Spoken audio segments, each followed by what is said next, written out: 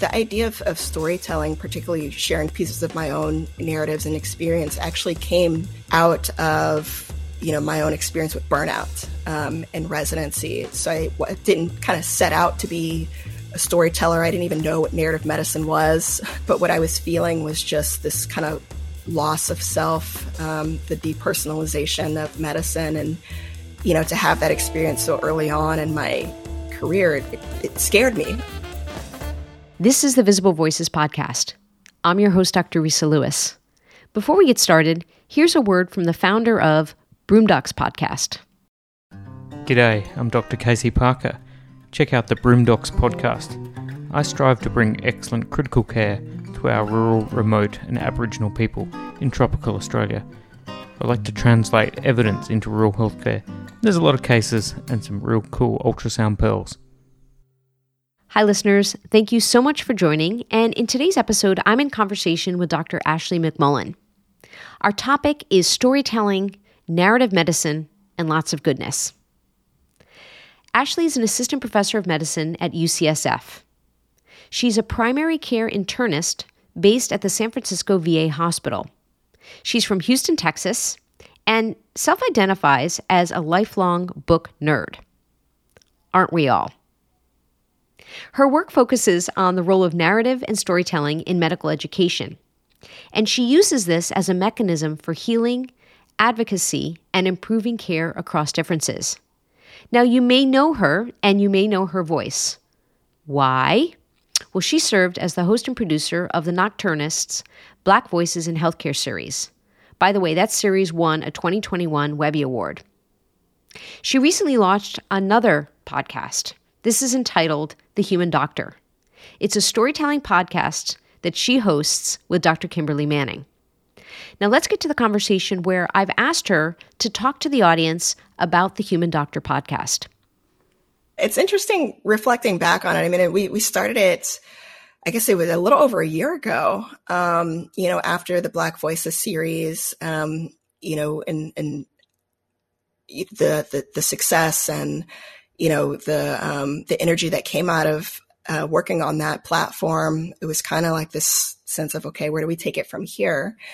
And I don't know if you recall, the last episode of that series was, a conversation between me and Kimberly, just kind of reflecting back on, these different stories and the episodes that we curated and how we, our takeaways from each of those things. And it was just kind of like recognizing this chemistry that was there, and the joy of that conversation, recognizing that Kimberly and I have some very obvious similarities, but a lot of differences. And there's a lens that comes with being a Black woman in academic medicine, but also like the narratives that we bring with us. We have these very different perspectives on life, but still have able to come together and curate this friendship and this bond. And it just seemed like a pretty cool idea to be able to share a little piece of that connection that we have together with other folks in the audience. And we're both at a point where we're pretty comfortable sharing those pieces of ourselves that we might not normally put out in the world. Sometimes I surprise myself because when we're talking, so the show is as Kimberly and I kind of, just having a conversation about different aspects of life and medicine, education, our personal experiences growing up. And I sometimes forget that in those conversations, I'm putting it out there, like in the internet, and then people will tell me, just like, I heard you and I like heard this story and I wanted to like talk to you about it. And I forget that it was like, oh, I shared that with everybody. So it's a kind of a cool experience. And it's empowering again to model that in ways that I hope to, shape, the future of what I would hope to be in medicine, medical education, and also just humanity in general. So yeah, it started off a little, trying to figure out like the vibe, the rhythm. And now we're kind of at the point where we don't actually do any preparation.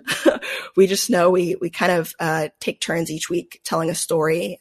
We kind of keep it, centered around particular themes of, again, like medicine, clinical work, education. And we don't tell each other what the story's going to be beforehand. We just hop on the mic and start talking. And it's become a lot of fun. It's a lot of fun. Audience, full disclosure, Ashley and I had a little bit of a pre-meet. Well, it was an email where I was like, hey, would you feel comfortable? What do you think about sharing a story on the episode? And I gave like 4 or 5 tag words about which to select a story. And I'll let you take it from here, Ashley. We'd love to hear your story.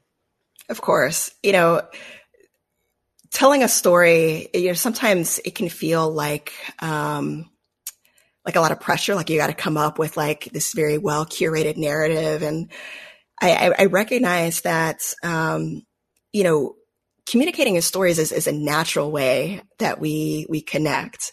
And all of us, especially if you've lived long enough, have stories that you've accumulated over time. And so I have friends that will call me and say, Risa, I need a story. I need a story. I don't have any stories. I'm like, you 100% have stories. What are you talking about? But they don't know how to jog that out of their memory. Yeah. And then I was like, you know, haven't you gone to the ice cream shop and picked your favorite flavor ice cream? Tell a story about why you like chocolate and not vanilla, or strawberry and not butter pecan. But, I do think there's an openness that develops of telling stories that they come to you easier. Like, I think do they come to you easier now than maybe they would have 5 years ago?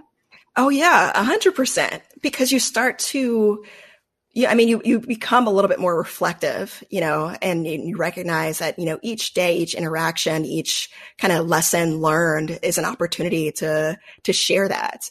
And when you think about, you know, picking up the phone and calling your best friend, you're like, girl, you're not going to believe what happened to me today. Like, you know, this is what storytelling is.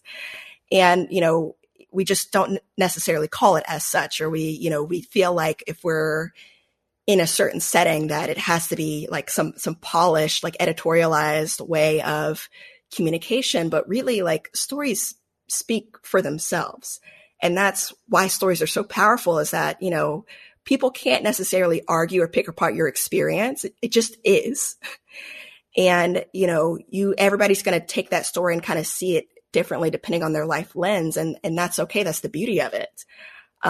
So I think, you know, one thing you have to always come in with is a level of humility, and recognizing that, you know, what makes humanity so awesome is that we are different. And that we share experiences, but we interpret them differently, and we can come together and share that with each other and learn from each other.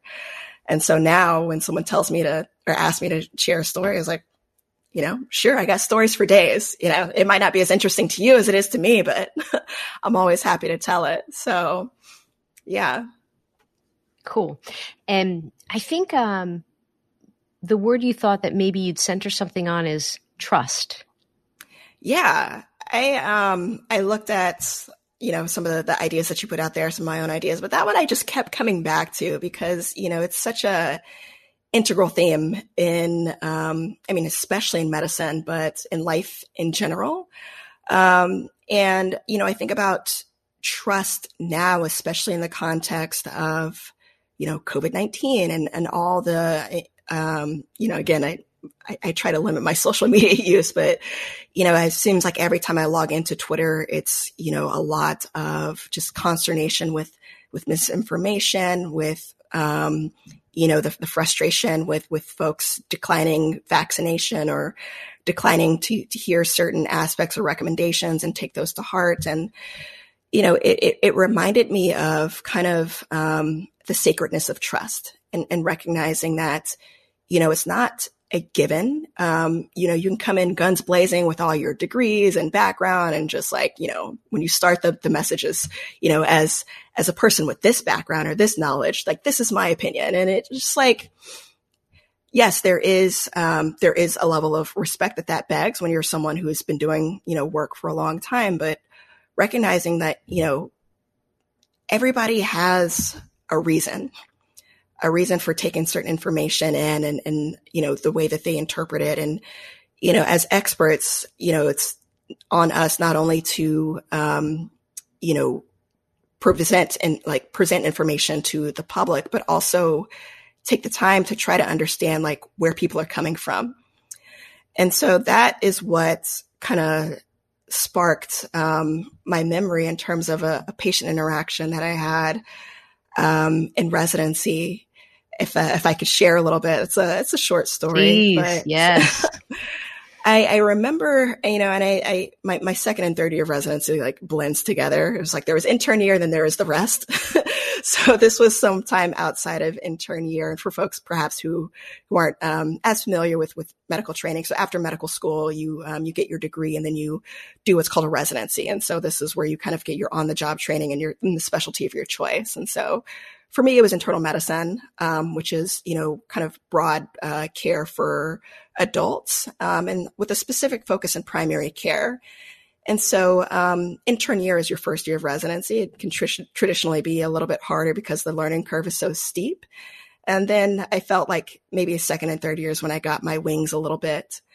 And so I spent a lot of time, or a sizable proportion of my training in the outpatient setting, so in clinic, because I wanted to be a primary care clinician. So I took a lot of pride in my work, having my own set of patients in clinic and being, their doctor, their primary care doctor. And there was always a level of satisfaction that came with having patients with whom I shared racial concordance. For many folks, I'm the first Black doctor that they're seeing. And these are people who are generations ahead of me. And so they've lived a long life and are at a point where they're, seeing a doctor who embodies some important identities that they have. And, it's usually a very joyful moment for me, and the patient as well. But I remember, I had one patient, in my later years of residency who came in. She was a woman who was older, and we shared the same race, and she had avoided the medical system for a long time. She had finally come in to seek primary care after several chronic medical conditions had gotten to the point that they were causing a lot of pain and symptoms. And it was actually her family members who really kind of pushed her to make an appointment. And so in my mind, reading kind of the chart beforehand, before the visit, I had kind of come in with the approach. It was just like, this is great. She'll see somebody that she can trust. It'll be a good experience for her and me. And we can, these are problems that are treatable. And so I enter the room kind of expecting a lot of what I'm used to, which is like, oh my gosh, like you're my doctor. And it wasn't that. It was very obvious that she was, still, uncomfortable, that, she was there, not necessarily of her own volition, but, felt like she kind of had to be. A lot of the words and suggestions that I were making were met with a little bit of skepticism.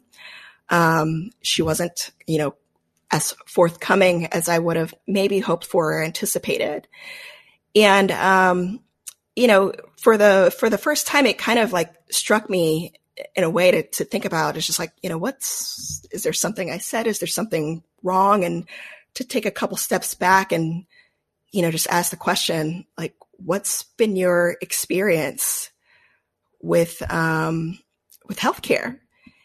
And even kind of like within that, with the implication of just like, it doesn't seem like you're buying what I'm selling. Like, you don't seem to trust me. And, she shared a little bit. It wasn't a lot, but it was kind of like the implication of just like, again, kind of opening up the space to tell me what is your story?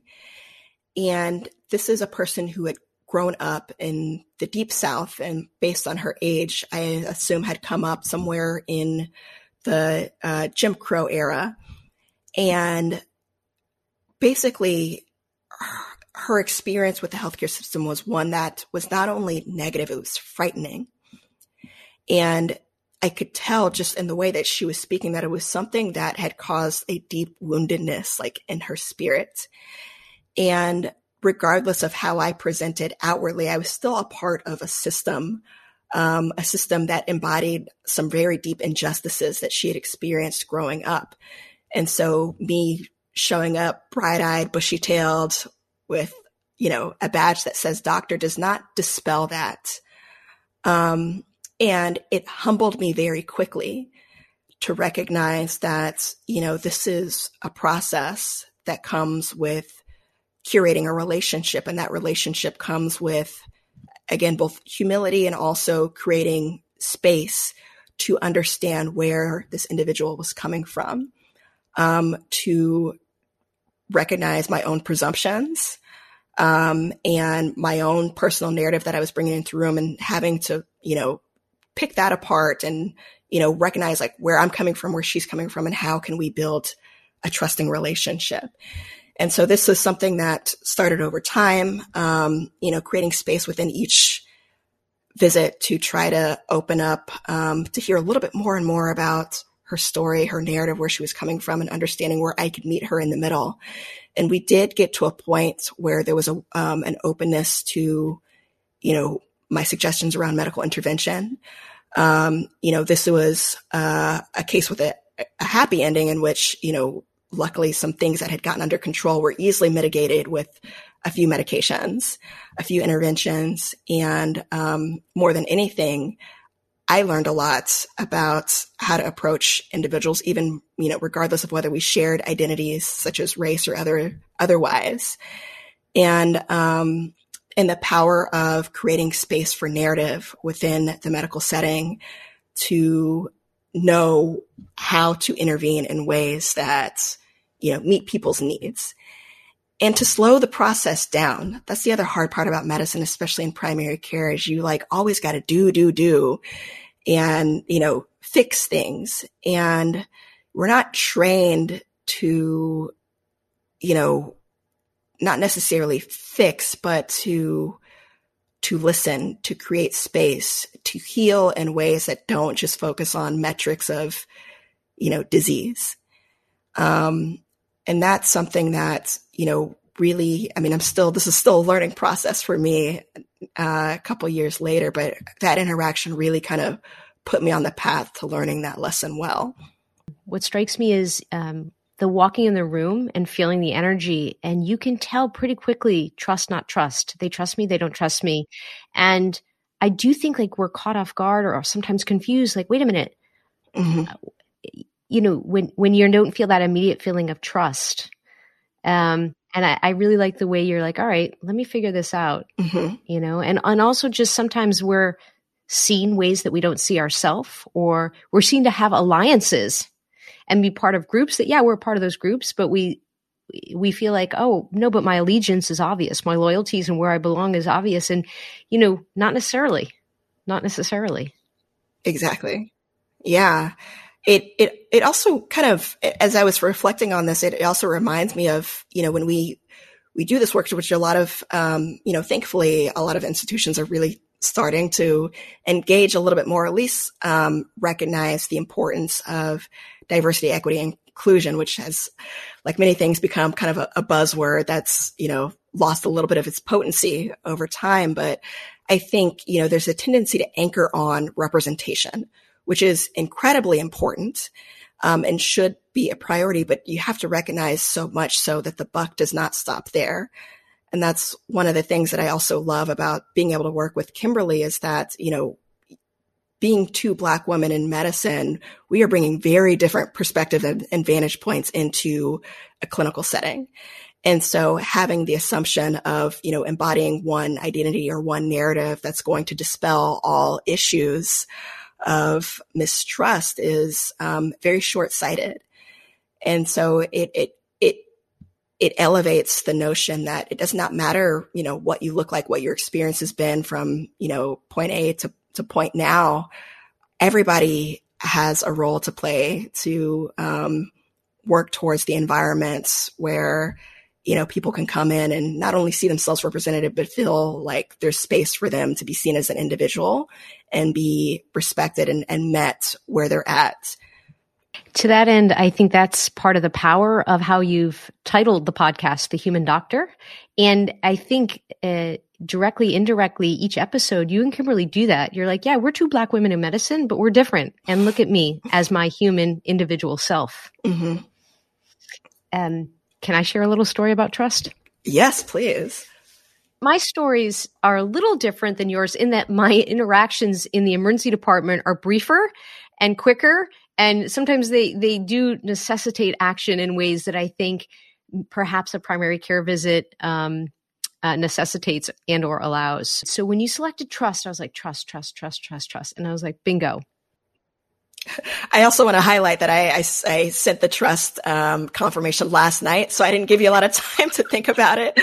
So thank you for being willing to work with my my poor email etiquette. No. So, okay.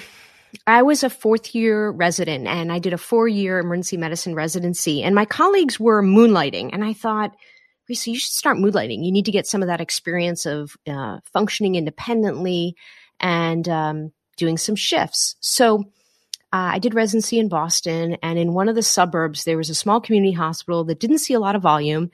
And it was a community hospital. So almost anybody and any patient care presentation could present, all ages, all stages. And you didn't have that same backup. And, for audience members that don't completely understand, when you're moonlighting as a resident, like I was, old enough, so to speak, and established enough to be there as the doctor in charge, but yet I hadn't finished my training. So I wasn't used to being the doctor in charge. So you always had backup. Yep. So I walked into the room and a father was there holding his 5-year-old son. And I walk in the room, talk about trust, and I immediately sort of saw his face drop. And I was like, oh no. And you know what I'm talking about. You walk in the room and you're not what they want to see or expected to see. And so I walk in the room and his super cute, playful son had his right index finger up in the air. And the 5-year-old had successfully placed his index finger through a wooden block cylinder, and it was stuck. So I said, okay. And so the father said, are you the doctor? I said, I'm the doctor. And I said, how can I help? And I had introduced myself, et cetera. And he said, well, he put his finger through this block and we've been trying to get it off for a few hours and we can't get it off. And I said, okay. And I said to myself, I like referring to myself in the third person. I said to myself, like, Risa, what are you going to do? And I'm like, this isn't in the textbook of like finger injuries for children or anything like that. And I had actually done a hand and wrist rotation even as part of residency, but this wasn't helping me. And I thought, okay, we I'm not going to force this off. Bacitrate's an ointment or, soap and water is not going to do it. I'm going to have to somehow cut the wood. And it wasn't metal, it was wood. And I thought, you know what? You can use a cast cutter. And for you and or for audience who hasn't seen a cast cutter, it's actually a very scary appearing circular saw. And it's an oscillating blade that goes back and forth, back and forth, back and forth. However, when you turn it on, you plug it in, you turn it on, it's a very loud buzz. It's very scary sounding. And it really does look circular, like it does full circles, that it's going to cut skin. But that's actually the trick of it, because it oscillates back, forth, it doesn't cut the soft tissue underneath. So I went and got the cast cutter, and the father looked at me and he's like, are you sure? Like, and I could tell he was like, oh my goodness, like, what are you going to do to my son's finger? And I said, yeah. And the actually son was up for it because, he was in dad's arms and he felt okay. And what I did was, sometimes when people come in and their casts are too tight, you do something called bivalve, where you let out pressure on one side and then 180 degrees opposed to that, you let out pressure by creating a cut on the other side. And that just loosens and allows the cast to expand. And so I thought, if I can do the similar thing with the wood block, I can sort of crack the wood and let it expand. So I did that. I did a cut on one side, a cut on the other side. And then there's something called the cast spreader. And all these words are Googleable for audience members, like, what kind of instrument is that? But I used the cast spreader and was able to jar open the block, and it popped off his finger. And the dad was psyched. The finger was intact. No skin was cut. And, the son was fine. And so I discharged them, and it was a playful night. And it struck me, it was such a lesson in obviously getting that feeling, and it wasn't the first time I'd had that feeling of like, you walk in the room and you know immediately they don't trust you, or there's this feeling of trust. Yep. Plus also like, it's his son, and it's his cute little 5-year-old index finger that we know is the index finger, the thumb are two of the most important like digits on the hand. So, but it was, I think, and I'm sure you resonate, like it was a lesson in actually trusting myself. And oh gosh, yes. Yeah. I'm like, I don't know where that came out of my toolbox. Like they didn't teach me that in residency or med school. Like, oh, by the way, you can use the cast cutter and the cast spreader to, get the wooden, the wooden toy off the finger. But I was so pleased that it was a good outcome, and, the patient and his finger were okay. And also, you felt like maybe you did something for womankind, that the father now is like, okay, like now whoever 100%. Yes. Like you've brought in the life lens of what, good doctoring looks like and who it looks like. Mm-hmm. I'm shaking my head vigorously and touching my heart because so much of that resonates with me. This is what I love about storytelling. Mm-hmm. But, to your point about trusting yourself, I think sometimes what happens when you walk into a room, as a doctor, a normal citizen, and you see a reaction, in the sense that people, like, you aren't what someone wants to see. It's easy to bring that back onto yourself, to say that I'm not enough.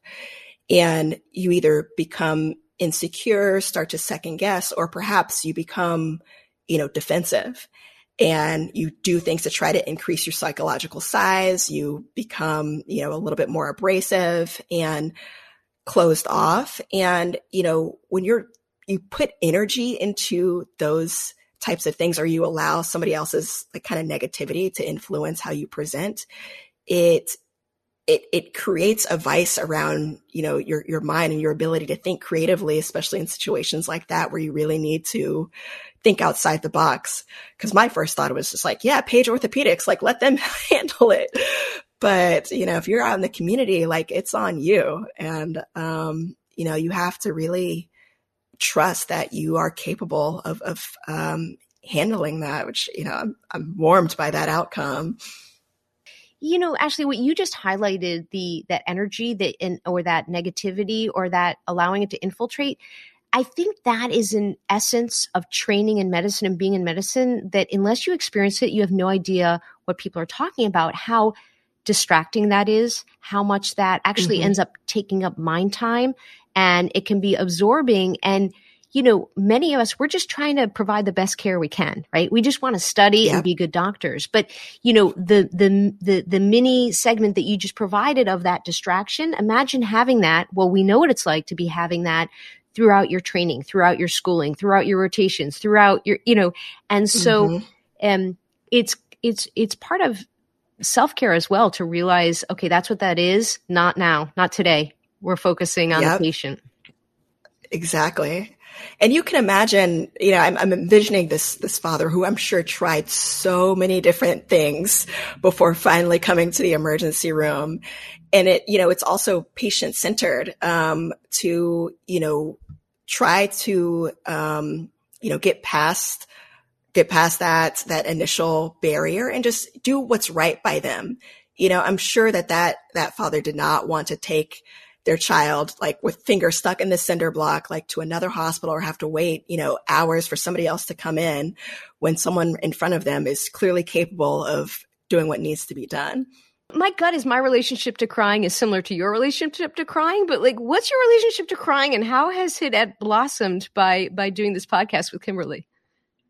Yeah, I've traditionally not been a crier.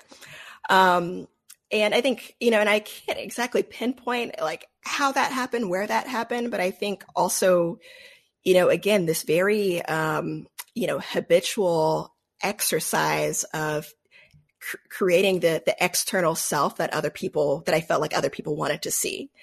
And I think that became very crystallized in medical training, especially in residency. I can think of maybe one or two times where I cried, never in public. There was once I was in a bathroom and then maybe one other time, like when I got home. But, it's almost like I prided myself on being able to like take these very like tragic and like deeply like wounding experiences and like be fine. And, I never really been an outwardly emotional person. I just assumed that's how I was. And it wasn't until kind of towards the end of residency, especially chief year, I think, that was where I was finally kind of slightly outside of like the depths of, the monthly rotation cycle and, really kind of having to grapple with my own woundedness and how that was impacting my relationships. And once I started really, allowing myself to be vulnerable and stop, putting energy towards being who I thought everybody else needed me to be, I found myself crying more and not always in sadness. I felt like my ability to be moved was expanding. And like, I'll be watching like, the children's choir at church and suddenly like tears are streaming down my eyes. I'm like, what is happening to me? And, it's just like, it's just so beautiful. Things that, I see, things that I read. I think every time I like read a story on like the Humans of New York, account, like I'm crying and, I embrace it now. I'm not quite on the Kimberly level where it's like every day and like, don't matter who is witnessing, like, but I feel like, part of being able to live and breathe in an authentic and vulnerable way is also being able to expand my range of emotions and to be empathetic and, to not be afraid of that expression. It's actually healing in many respects. What a fantastic conversation. And before I get to my Risa wrap up, here's a word from the founder of the Gritty Nurse podcast. Hi, my name is Amy, and I am the co-host and co-founder of the Gritty Nurse podcast, an unfiltered discussion related to health and healthcare. On our podcast, we shy away from nothing, discussing hot topics in healthcare such as mental health, social justice, health equity, women's rights and women's health, and nursing as a profession. Ashley is an amazing storyteller, and I listen to the podcast religiously, and I really enjoy what she shares, what Kimberly shares. And I will tell you, in my own practice, when I give lectures on emergency medicine and on ultrasound and on equity, I include stories that are real, although the details are changed. So for those of you that are wondering, the story I shared, some of the details were changed. However, the essence was the same. Stories matter. Stories matter to share with you, audience, what it's like in healthcare, how we navigate patient care, patient safety, and doing the best for the people we serve. That's it for this week. See you soon. The Visible Voices podcast amplifies voices both known and unknown, discussing topics of healthcare, equity, and current trends. If you enjoyed this episode, please rate and review us on Apple Podcasts. It helps other people find the show. You can listen on whatever platform you subscribe to podcasts. Our team includes Stacey Gitlin and Dr. Giuliano DePortu. If you're interested in sponsoring an episode, please contact me, Risa at thevisiblevoicespodcast.com. I'm based in Philadelphia, Pennsylvania, and I'm on Twitter at Risa E. Lewis. Thank you so much for listening, and as always, to be continued.